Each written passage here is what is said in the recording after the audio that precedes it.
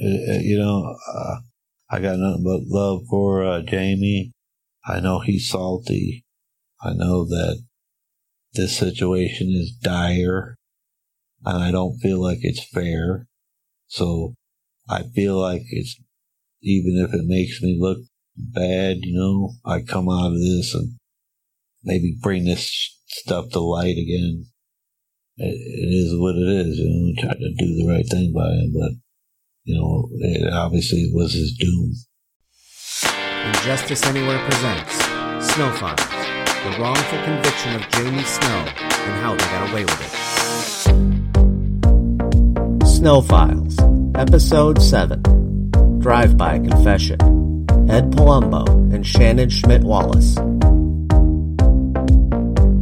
The mission of the Snow Files podcast is to expose the misconduct of the state's attorney's office under Charles Renard. It is not our intention in any way to disparage the current state's attorney's office or the Bloomington Police Department.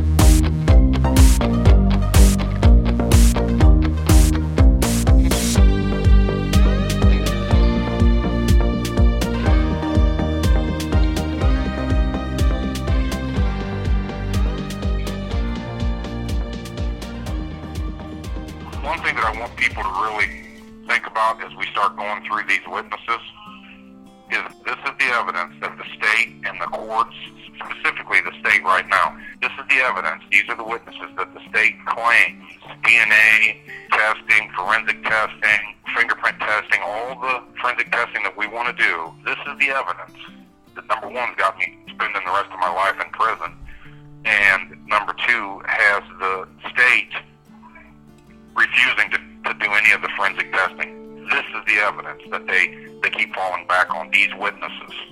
So as we go through these people, keep that in mind. This is what they're using to deny me the forensic testing, because they say this just, it wouldn't make a difference against Ed Palumbo. It wouldn't make a difference against the rest of these people that are coming up.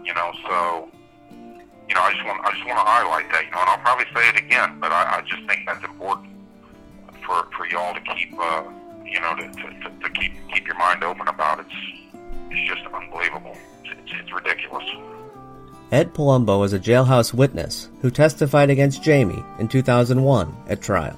Palumbo testified that within days of the Clark Station murder, Jamie confessed to him as they were passing each other on Olive Street in their cars driving in opposite directions. Palumbo further testified that within weeks they had another conversation at Funk's Grove. During that conversation, according to Palumbo, Jamie told him they talked about how the composite drawings did not look like Jamie. Palumbo also testified that Jamie told him the kid was being a smartass, and so Jamie shot him, and that Jamie told him it wasn't as hard as he thought it would be, and that Jamie did not get a lot of money from the crime.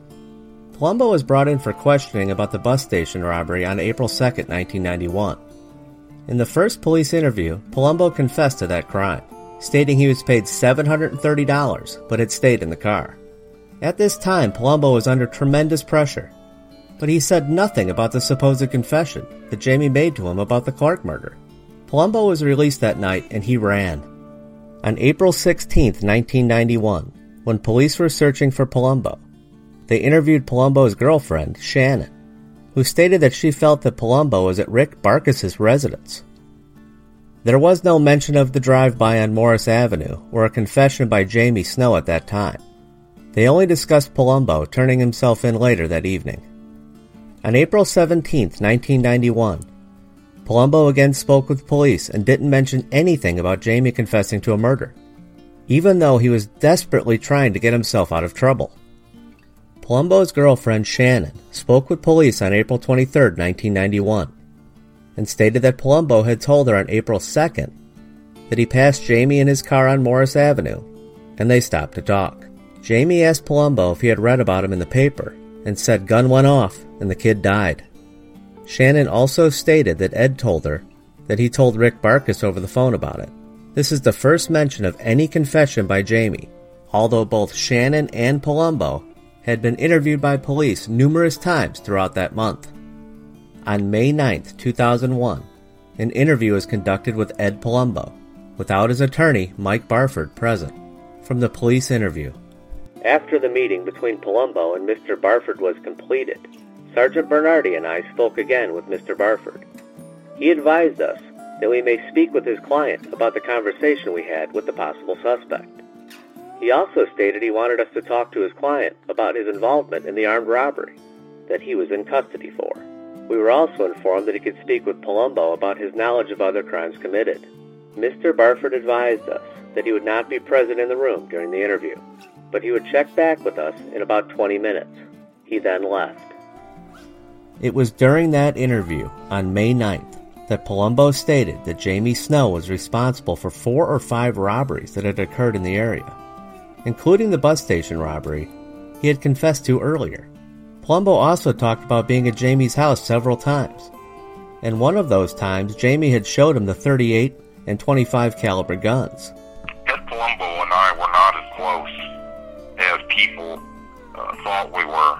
The state tried to portray like we were friends. We were acquaintances.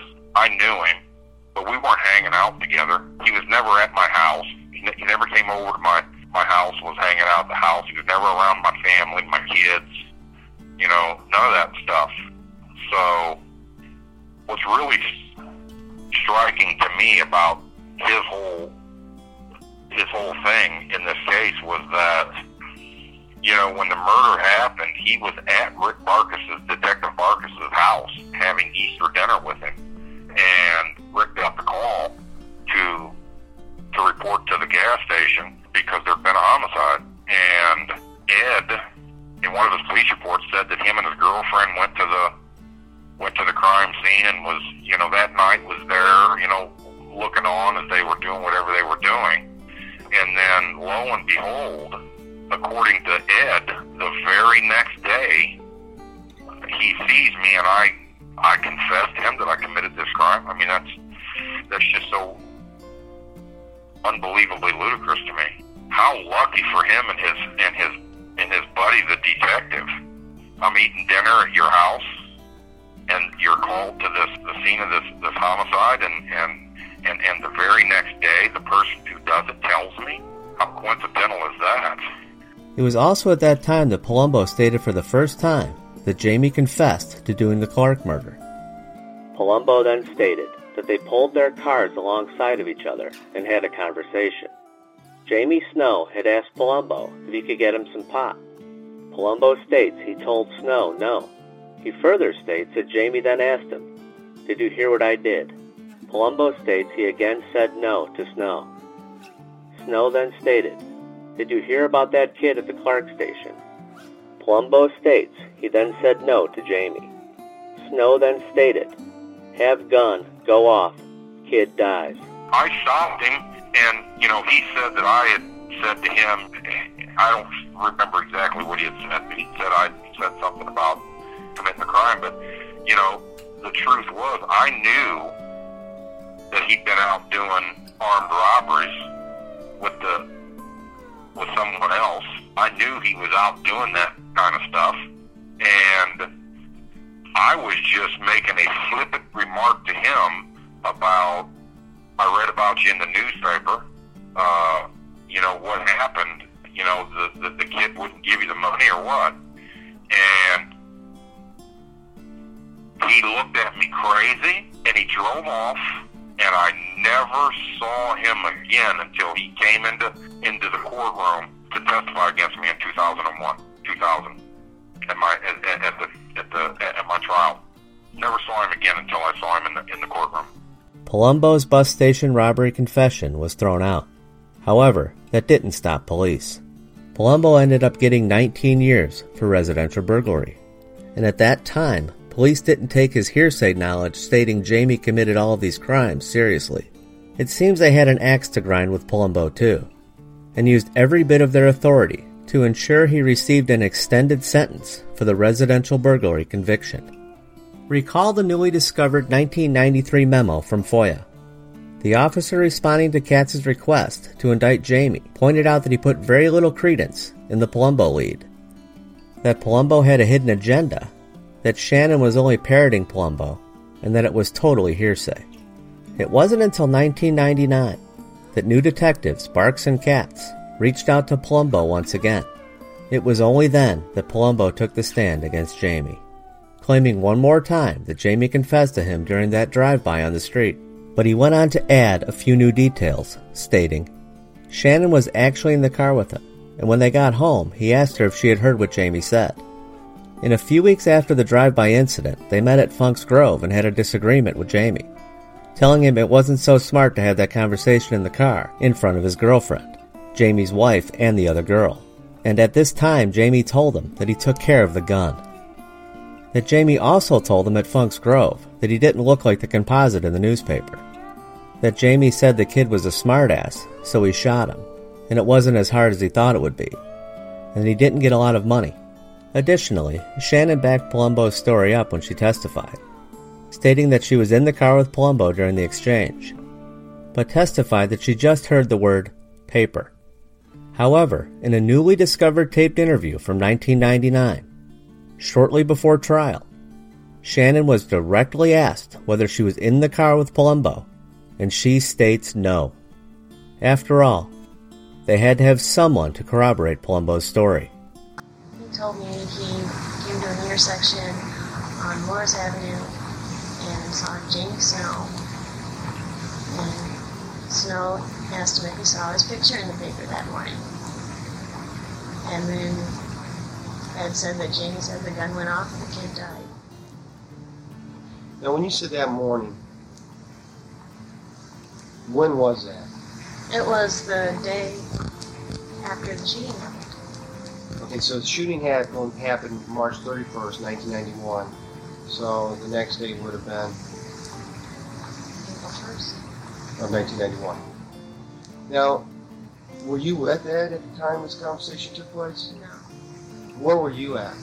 I was probably at home. In 2015, Palumbo stated in an affidavit, recanting his testimony.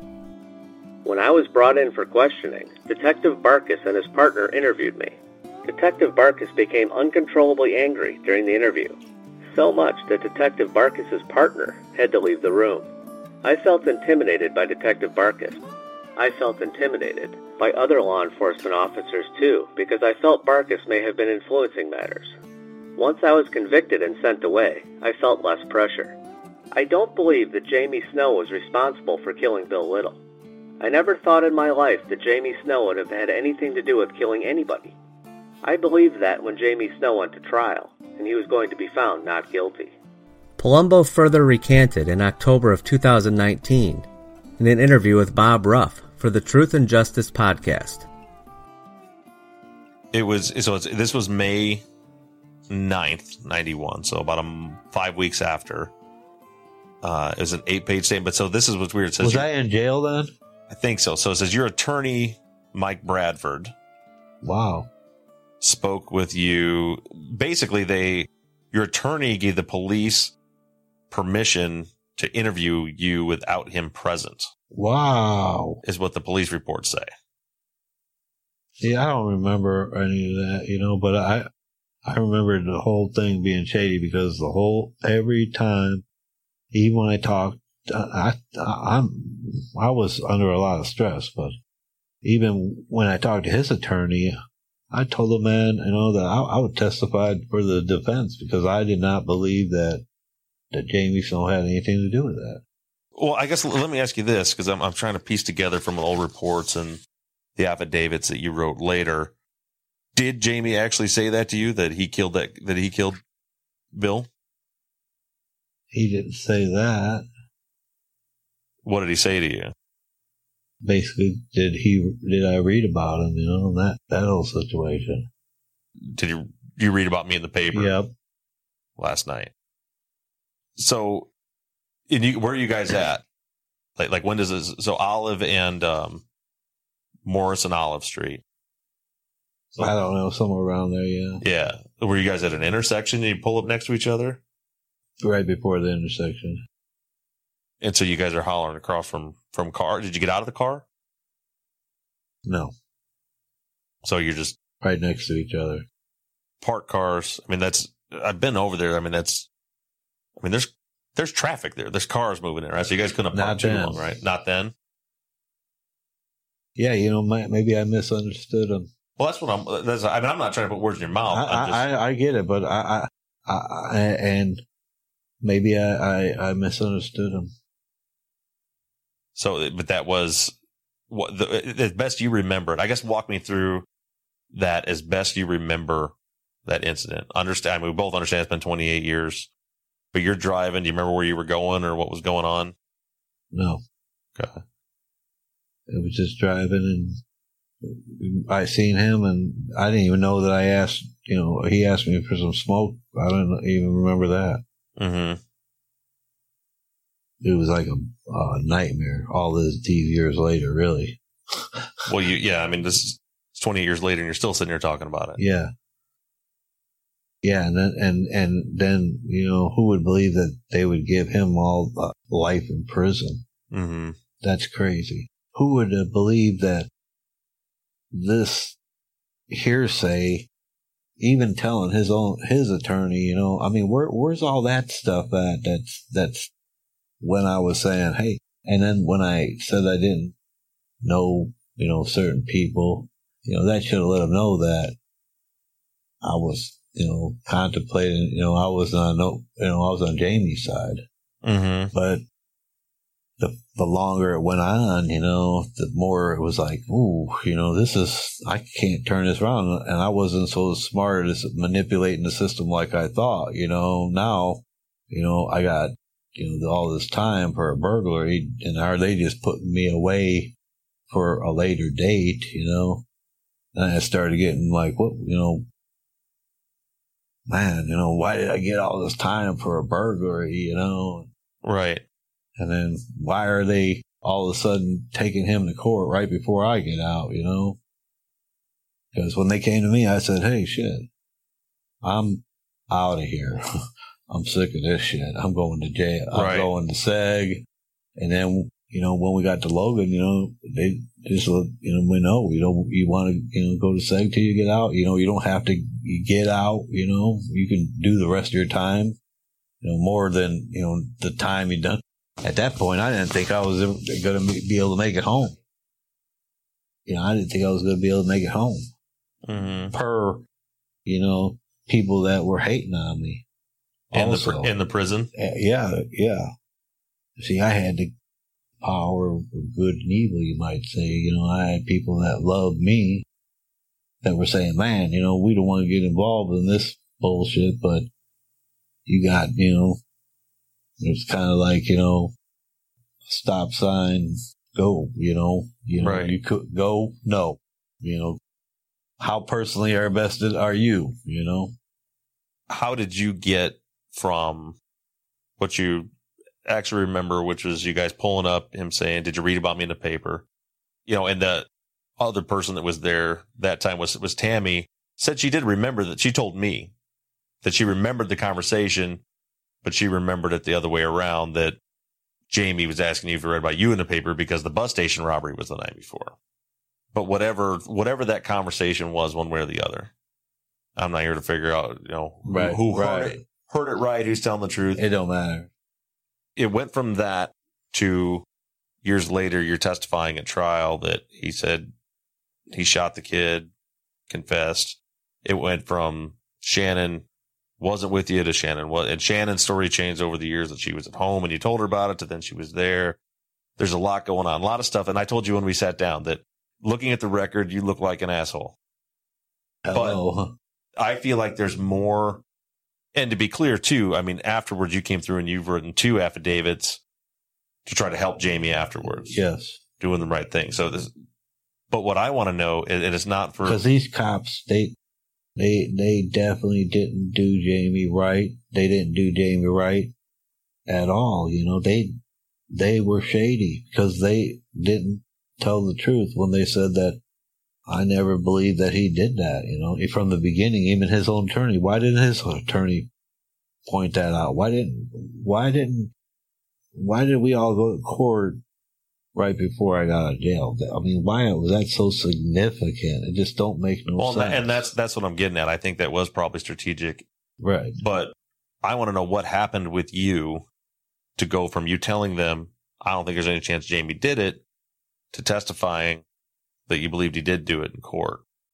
What happened during that time? Whether it's just your own conscious interactions with police, interactions with prosecutors, whatever the case may be, what got you into that position to where you were willing to stand up in court and testify to that?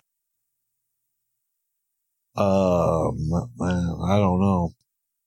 It was a battle. What do you mean by that? It was a battle whether I should just I definitely did not want to have anything to do with that shit no more. I thought, like I said, I never, ever, ever thought that anything I said would be significant enough to matter. Why didn't you think it would be significant? Because I never believed that Jamie did that. And I made that perfectly clear to every single person. And why wasn't that significant? Because they manipulated, everything around, not to make myself sound like an angel, but, I'm no angel, but damn, I was just young and dumb and in love, and I really honestly thought that this would be like swept under the rug. Did any of the authorities ever tell you that other people had already said Jamie confessed? Yep, they did. Who told you that? After I went to jail, or because I had a big problem with Julie was getting breaking up with Marcus, and she wanted to go, visit me while I was in jail. Mm-hmm. There was a big problem because she worked there. Right. I don't know if you know about that. But anyway, Once you got arrested for the bus station robbery, they pretty much distanced him from me then. Mm-hmm. Because I guess he was in, charge of that case where the kid. With Bill Little's case. Yeah. Mm-hmm. So after I went to jail and prison, he never was around. So you didn't have any more contact with him after that? They made sure of that. Even in 99 when they come back and interview you and you get ready for trial, nothing with Marcus? I don't remember ever seeing him. Who'd you deal with? Was it Katz? Probably one of them. Mm-hmm. But boy, they lie. They know it. How did it lie to you? Yeah. What do they do to lie to you? I told them, I says, Jamie didn't do this shit. They didn't care. Mm-hmm. I told them that I would testify to that, and they didn't care. Are they the ones that told you that other people had already? Yeah. Yeah. They said, man, you're this ain't, nothing. I told them that, and then quit calling me. Right. I don't want to be written back here. I don't want to go to the grand jury and all that shit. I don't want to be involved in this. I'm in prison. And do you think I want to be, taken out knowing that I'm going to go to court to testify against this Jamie kid? That don't even make no damn sense. But you did go testify for, and that's what I'm curious is, why did you, were they offering and you I was ready to go out. I was either do that, they done brought me from the work camp where I was at and put me in SEG and told me I was going to Statesville or whatever, Joliet again. And then I ended up going to Logan, and they took all my property, held my property to the day I walked out. Didn't have no property the whole time I was there. They kept my TV and everything. Was that standard procedure? Or were they doing that to push you into testifying? They weren't giving me They weren't going to give me nothing unless I went to court, or they kept that shit to the day I walked out of jail. They would not give it to me. They weren't happy about that shit. Well, and that's what I'm trying to figure out. What is the pressure? I know, I'll tell you, I've heard from other people that one of their tactics was, well, listen, he's already getting convicted anyway. And because everybody else is already doing this. Right. And they were did they ever offer you any kind of leniency? No. They didn't offer you anything for it. But they always, act like maybe, when I did it, I was already in jail and stuff, basically. I just did it for like a visit. Can I see my girlfriend? And, that's all they did for me. Let you visit. Yeah. Is that Shannon? Yeah. So when they bring you back, they would let you see her. Yeah. That's it. They knew they had that. Marcus led him right into that. He knew that I didn't want to be, I was young and in love, He knew that I was willing to make a deal with the devil in order to stay home, but he already was too smart that he let me out that last time and I took off. That makes more sense. You've said to me several times a day that I was young and in love, but it didn't make sense till you just explained that. So they were playing on that. So I guess, and I know I keep coming back to it, but you got to understand the obvious question is when you tell me that you're telling them, if I testify, I'll testify for Jamie. But then when you get on the stand, you didn't. And I can't. Well, I mean, as time went by, I told them basically, man, every one of them knew, even way before I even went to court, they all knew that by then they must have gathered all kinds of information. I never really knew what the hell they had on him. They didn't have nothing but a bunch of yous. Right. A bunch of guys just like you. Right. And that always baffled me. I was like, what the hell? I figured we would be drinking, laughing about this years later. Maybe punch me in the eye or something. I mean, and then, but man, who in my wildest dreams, I didn't even realize it. Honest to God, I was like, and I didn't think I said anything that spurred it on, But Jamie, I mean, honest to God, I thought everything was going to be hearsay, But then, I went to court. I figured when someone's fucking with my time, and I couldn't get at them, and it's all a bunch of bullshit. Who was fucking with your time? I'm just saying that, when you fuck with my time, I'm going to, fuck with you. Well, my time, I'm getting ready to get out of fucking prison after damn near 9 years of prison, and people wanted to push it to the limit, What do you mean by that? Try to make it where my time got fucked up. Like adding more to it, or putting you in seg and adding more to it, pushing me to do something that I might go to prison for the rest of my life for. So, I guess maybe the question I had was backward before when I asked if they offered you a deal. They didn't, but were they threatening you with more time if you didn't? Yes. Yeah, they told me that they were going to bring me to court and I could be charged with perjury or what else? Obstruction of justice. Yep. Mm-hmm. Not just that. It's different. Whatever adds up to 5 more years.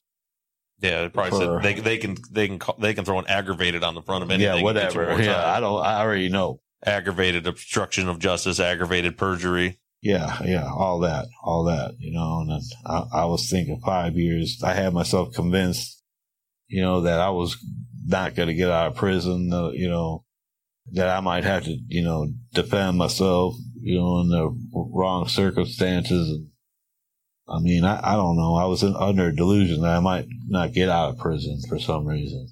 So here you sit, let me know if this is again, I don't want to put words in your mouth, but is this a fair assessment of the situation that you're months away from getting out?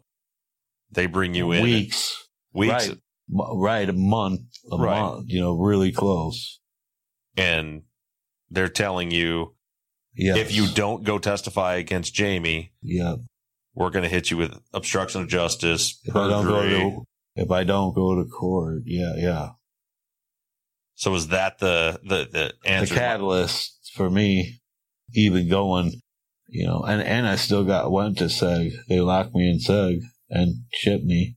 And then they said, they locked you in SEG before they didn't the trial? say shit. They packed all my shit. And they said, you're going to court.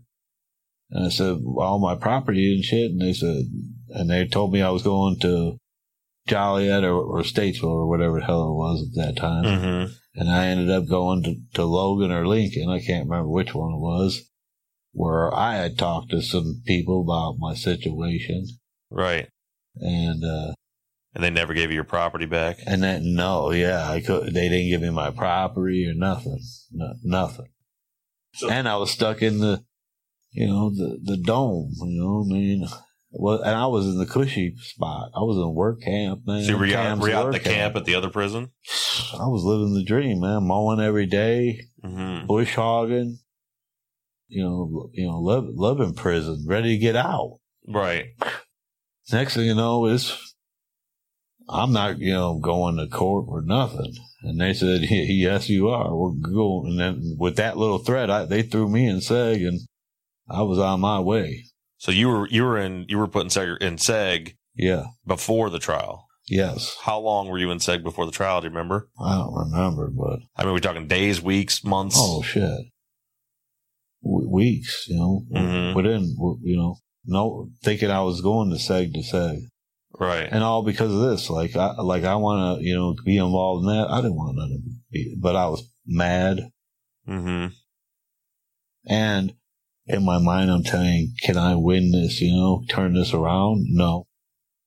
So I get that. And that's where the story keeps going over and over and over, kind of like the way they wanted to go, making me the piece of shit the whole time, when I really, wasn't that much of a piece of shit, because in the beginning I thought, hey, I'm going to turn this around and, the joke's going to be on them, Mm-hmm. In my mind, somehow, in that confusion, I actually started believing that I might just turn this around. But then it turned out, I wasn't as smart as I thought I was, and then they, turned it around on me. Oh, yeah, Well, now you're in seg. We're taking your shit. Yeah. We're going to give you more time if you don't do it. 5 more years, for every charge, I don't know, man. All I know is I've done all that time. And then I was just like, oh my God, now I'm getting out of prison.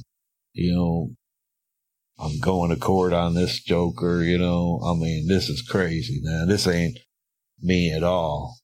I want as far as I can get away from that. So is that a fair assessment that I get the motivation why, and then did you feel that it wasn't going to hurt anything anyway? Right. Especially with 3 other people disputing it, saying, okay, he said this shit, but everybody that knows Jamie knows that he's not that kind of guy, which would, even at the worst scenario, I mean, he's just a bragger, and he ain't the person that did that, because he ain't that guy. He wouldn't even be acting like that if he did something like that. And you look at someone that has, done something like that, like, if you've been in prison, with someone, they look just like anybody, but they get that edge on them, they get that way about them. Hey, Jamie, don't have that. Have you been around murderers in your life? I've been in prison 3 times. That's what I mean. Yeah. I've been in prison 3 times. Well, I guess, and the reason I say that is because a lot of people listening, when you're saying that edge, they don't, if you've never been around somebody that. Yeah, that would hurt you for real. But you know what that looks like. Yeah. Yeah, and that ain't Jamie. Jamie's just a pot smoking, slick talking, woman loving. You know what I'm saying? Yeah, that's the way Jamie is. Jamie's a ladies' man. Used to be, Right. So did you feel like, fine, I'll go in there, tell the story the state wants me to tell, so they don't fuck with me, and it's not gonna, and nothing's gonna happen to Jamie? Yeah. And I really believe that anything at all, even that was said about Jamie, would just be hearsay. Because who am I? I'm already in jail. Right. I'm going to make a deal with the devil. To why would that be? And I'm not saying I was with him. I witnessed. So why would this be so relevant? But I believe that it was relevant because. Certain people, they wanted to close the case and by any means possible. And I think that the record shows that they don't do very well. And if you don't believe in a blue line, then you really are a fool. Mm-hmm. Their job is to make a conviction by any means possible. Right. An attaboy or not an attaboy. It's either good or no good. So they provide a service, which is take care of business, just like we provide a service, take care of business. You know what I mean? Mm-hmm. And it is what it is. It's a war. You know, they win a lot. And if you underestimate the law, then you're a fool. Do you regret testifying against Jamie? Yes. I've got the documents, but I'll let you explain. What did you do afterwards to try to help him? Anything I could. I know there's two affidavits. I got nothing but love for Jamie. I know he's salty. I know that this situation is dire, and I don't feel like it's fair. So I feel like it's, even if it makes me look bad, I come out of this and maybe bring this stuff to light again. It is what it is, try to do the right thing by him, but it obviously was his doom. And what I said was, I felt like what I said was so minimal that it would just be discarded. But it wasn't. It came to the point where they played that game, which put me in court before I got out of prison. And at that moment, a weakness, I broke the code.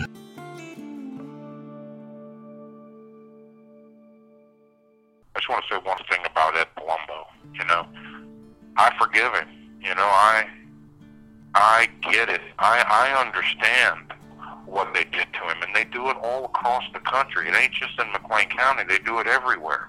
They used the fact that he was getting ready. He just done a long stretch in prison. He was due to get out, and they showed up and put the squeeze on him, and he wanted to be free. I get it. I understand, and am I angry? Yes, I'm angry. Of course I'm angry, but do I forgive him? Yes, I forgive him.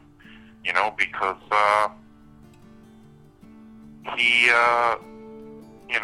he fell victim to the same thing that they did to a bunch of people. It wasn't just Ed that they put that same squeeze on. They did it to a bunch of people. So, I forgive Ed, and I'll be honest. I think it took him a lot of courage for him to come clean. And when Bob Ruff interviewed him, he came clean and admitted what he did. So, I hope that more people that see what he did will get some courage. It's never too late to do the right thing. As long as the person that you wronged is still around, you can always fix it. And if I had to point the finger at anybody, to put the blame at the feet of anyone, it's at the prosecutor's feet. It's at the feet of a couple of Bloomington Police Department detectives. That's who I put the majority of the blame on them. They did this. Ed did what he did, but they put him up to it. And in my book, they're a million times worse than Ed or anyone else.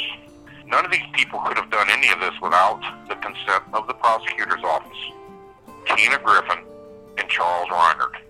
No one. It had to be with their consent and their blessing.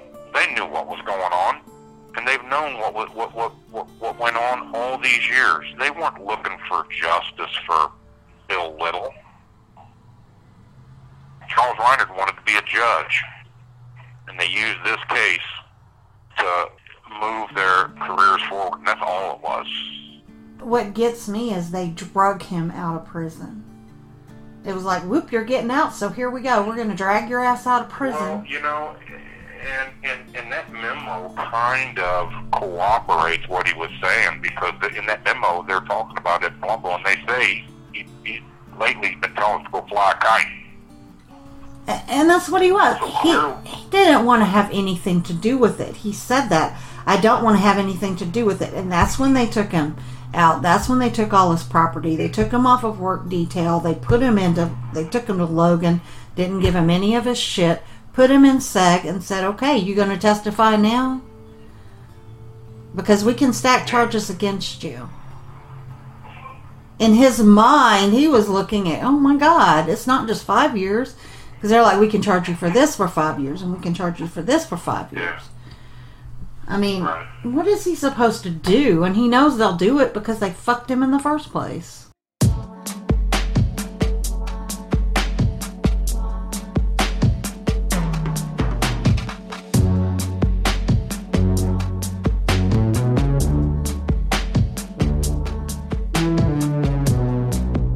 Tam, what was Ed Palumbo in jail for at the time of his interview at the Bloomington Police Department? Why was he under so much pressure? And what happened to that case? Well, he actually had a lengthy record already, and he was eligible for extended sentence. He was implicated in the bus station robbery and had initially confessed, complete confession to driving the getaway car. But Ed's attorney got that confession for the bus station robbery thrown out and got his charges dropped. But he was frantically accusing Jamie of several other robberies in town and the Clark Station murder robbery. Of course, he didn't give the details that he gave in testimony, which is, the big question. A lot of these change. People say one thing in 1991, and then they say something completely different in 1999 when they testified. And there were a lot of details that were included later on. He did go to jail for residential burglary, and he received 19 years in prison for that. The cops were furious. It could have been they felt like he got away with the bus station robbery. We don't know. But they locked him up and threw away the key. So when Jamie went to trial a week before Ed's release, after he had done about 10 years and his time was up for parole, that's when they dragged him into court and pressured him into telling these stories on the stand. So what exactly did they do to Palumbo in 2000 to get him to testify against Jamie? Well, a month before his release, they showed up. They took him out of the prison that he was in, and he was finishing his time, and he was in a work program, which was great. He was happy at the end of that very long stint. They took all of his property and threw him into seg until Jamie's trial. And they told him that if he didn't testify, that he would not get his parole at 10 years. And they would tack on a perjury charge and give him 5 more years.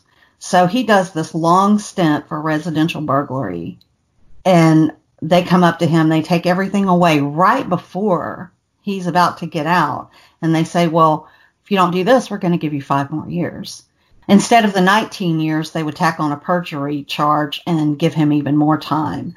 So another 5. So he was thinking that, he was never going to get out, that he was going to spend the rest of his life in prison. And that's a lot of pressure.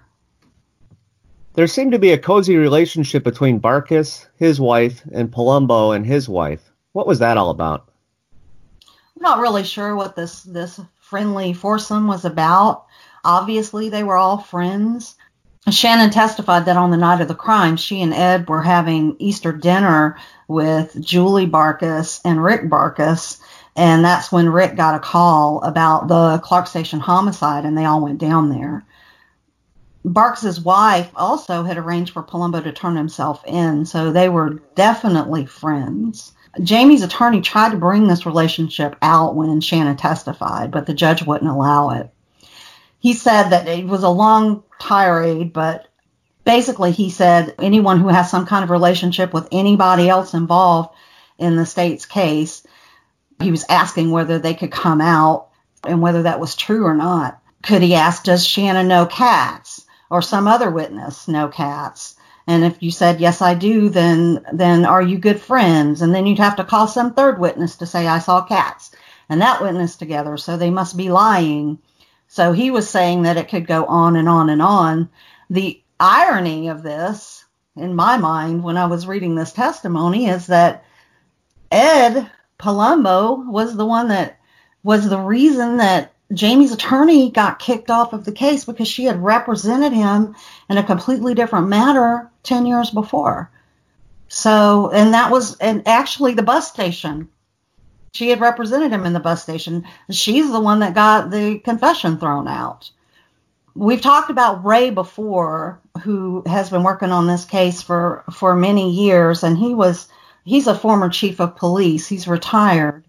He always says that they had a policy in their department that you couldn't be friends with informants. They had a strict policy. You know, you're not going out to dinner with them. You're not going out for beers.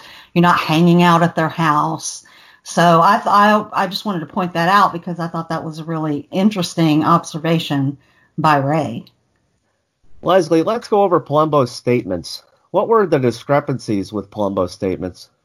When Palumbo was sitting in jail for the armed bus robbery, he confessed that he was driving the car and said he had information Jamie did a similar robbery. 1 month later, he was interviewed again while still in jail, and this time he threw in that conversation about the newspaper he had with Jamie through the car window. By this time, he had only said he told his girlfriend about that conversation. He never said she was in the car. During the interview, he also piled on and accused Jamie of 5 other robberies, having stolen guns in his home and a hole in the wall, and the Clark murder. He actually called the detective back in to see him on his day off 2 days later, back into the jail, and said he just wanted to make sure he understood what he said about Jamie. He only that time accused Jamie of 2 robberies, and he didn't even mention the Clark Station murder robbery at all.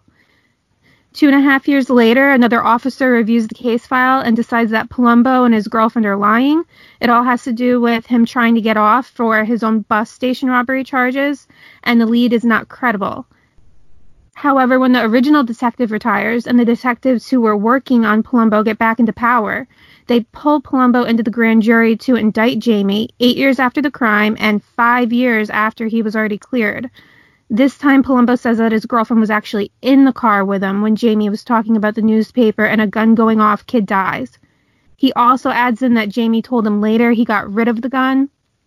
He had extra details too, like he remembered Jamie's face while he was talking about it again. He says he was so serious, he just knew too much. And interestingly, he says that Jamie was someone with a smart mouth who always slipped by.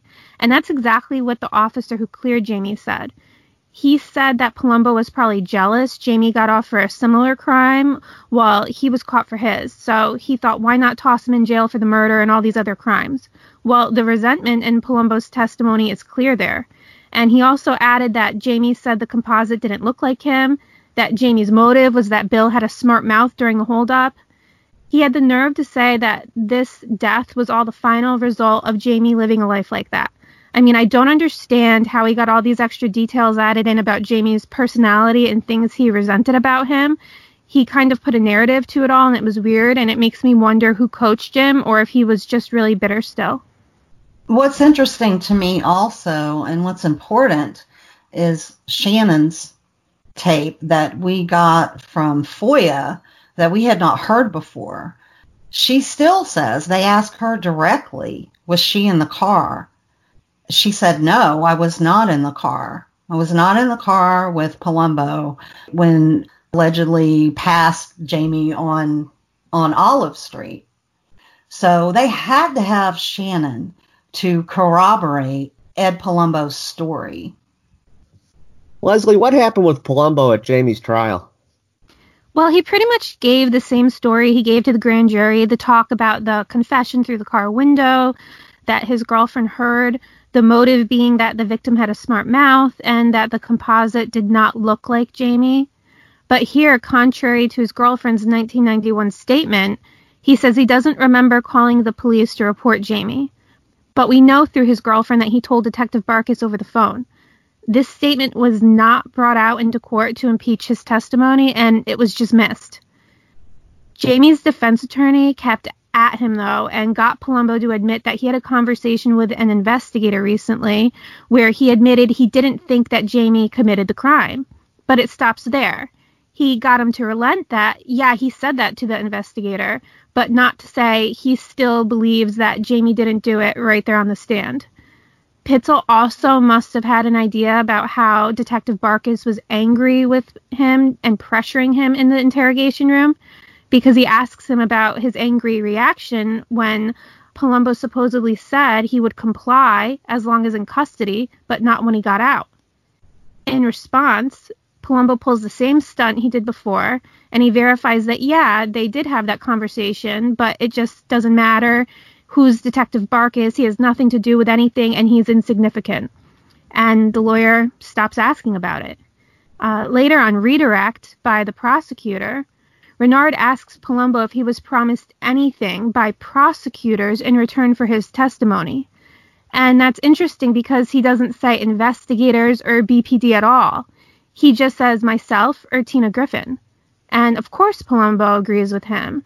And Pitzel doesn't follow up on this and ask if anybody else made any promises or threats to him. Pitzel tried to ask Palumbo about his armed robbery case next, but it was objected to. And all that was said was by Palumbo saying, I don't remember if those charges were dismissed. But yes, they were. After he confessed, after he implicated Jamie in 6 crimes, he then got off the hook himself. And most shockingly, after this exchange, the jury is being dismissed and giving their instructions for the day not to discuss the case or review media about the case. And Palumbo, from the witness box sitting in there, addresses them out in open court and says, or don't smoke crack because we all know crack kills. And no one said anything in response. I mean, what the hell? How did that not taint the jury?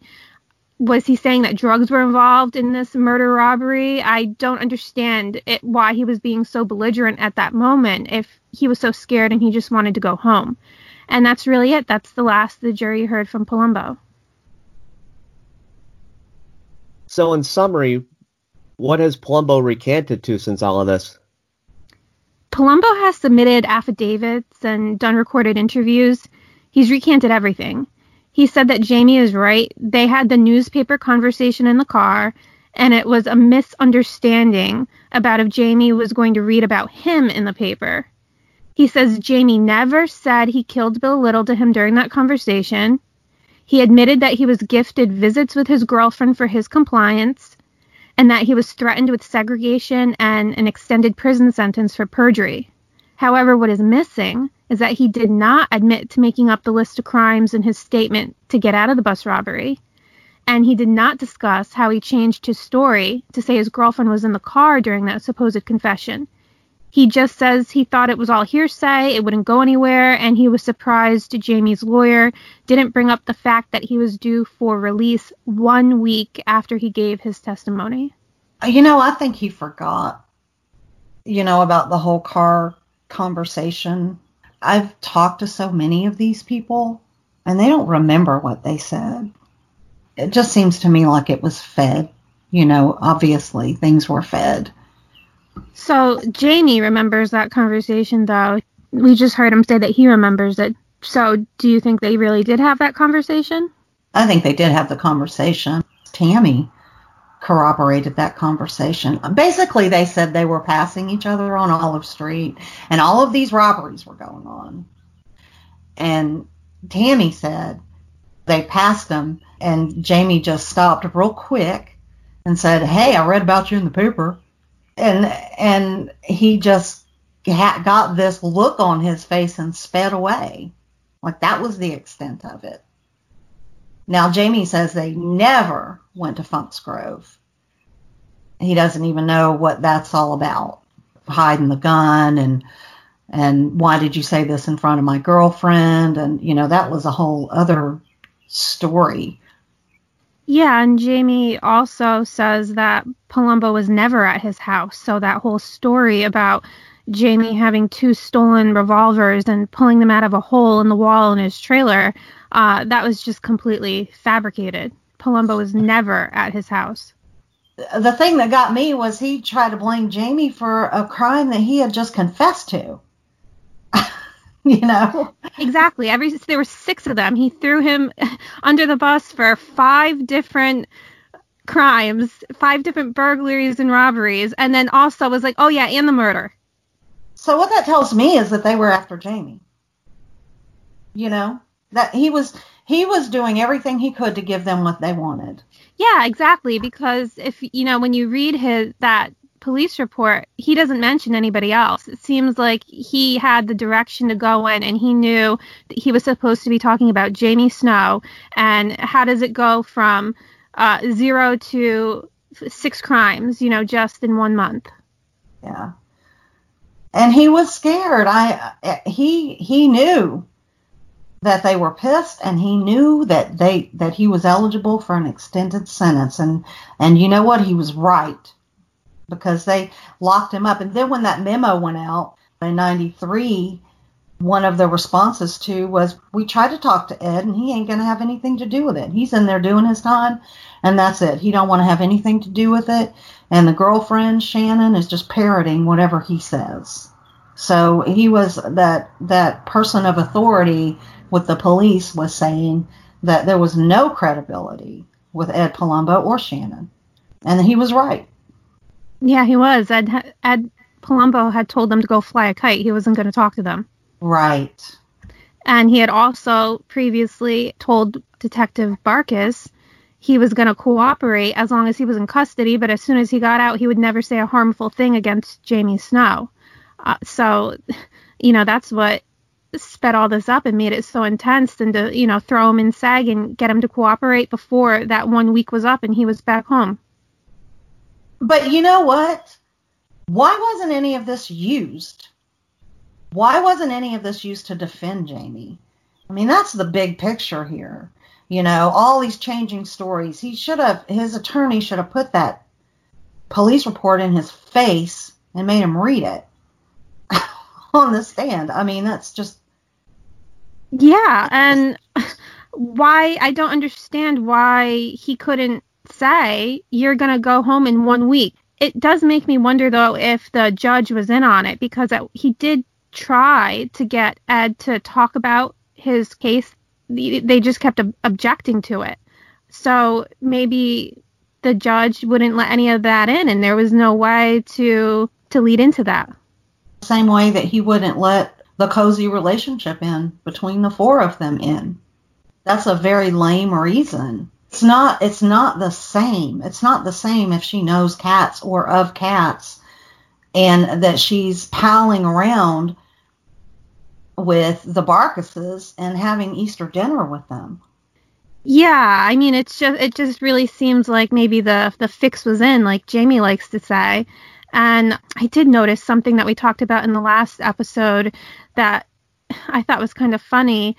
Jamie's defense attorney did ask Ed Palumbo on the stand about something he said during Susan Claycomb's trial, and nobody objected, and it got in. So he said, "Oh, did you say this to Susan's defense attorney?" And Ed Palumbo says, "Yes, I did say that." And it goes off without a hitch, and they talk about it. But when we're trying to ask a police officer what he said at that same trial or to the grand jury, that gets thrown out.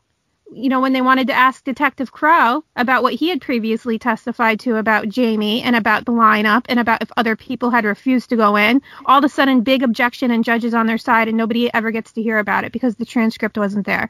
But when Ed Palumbo's on the stand, yeah, they get to briefly talk about it. It's fine then. Ridiculous. It makes me so mad. It's just infuriating. It's such a hard case to cover because it's so wrong on every level. That's an understatement. Yeah.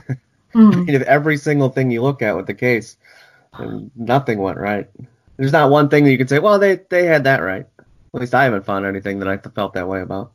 No, and every time we do an episode, every witness, there's just tons and tons of discrepancies. There's never one that went right, like you said. And that is unusual. A lot of cases that are wrongful conviction, there are things that you can say the police did well or the judge got that right. In this case, there's nothing. Everything was fucked up. How many does it take? That's my question. How many does it take? When you know that somebody put somebody on the stand, one person, right, knowingly perjured witness, doesn't that taint the whole thing? See, that's what I always thought, but even Paul said it last week. He said, you put up 12, and if 10 of them are bullshit, but you get 2 of them that told the truth, now you have 2. That's good enough. It's like, wait a minute, you put up 10 that lied. Shouldn't that just blow your whole case up? I say 1. Because, as we get into it, we'll see that we have concrete proof. If you're willing to use any of them at all, that means that your case sucks. Yes. But for some reason, we see this shit happen. So apparently our opinions are not concrete.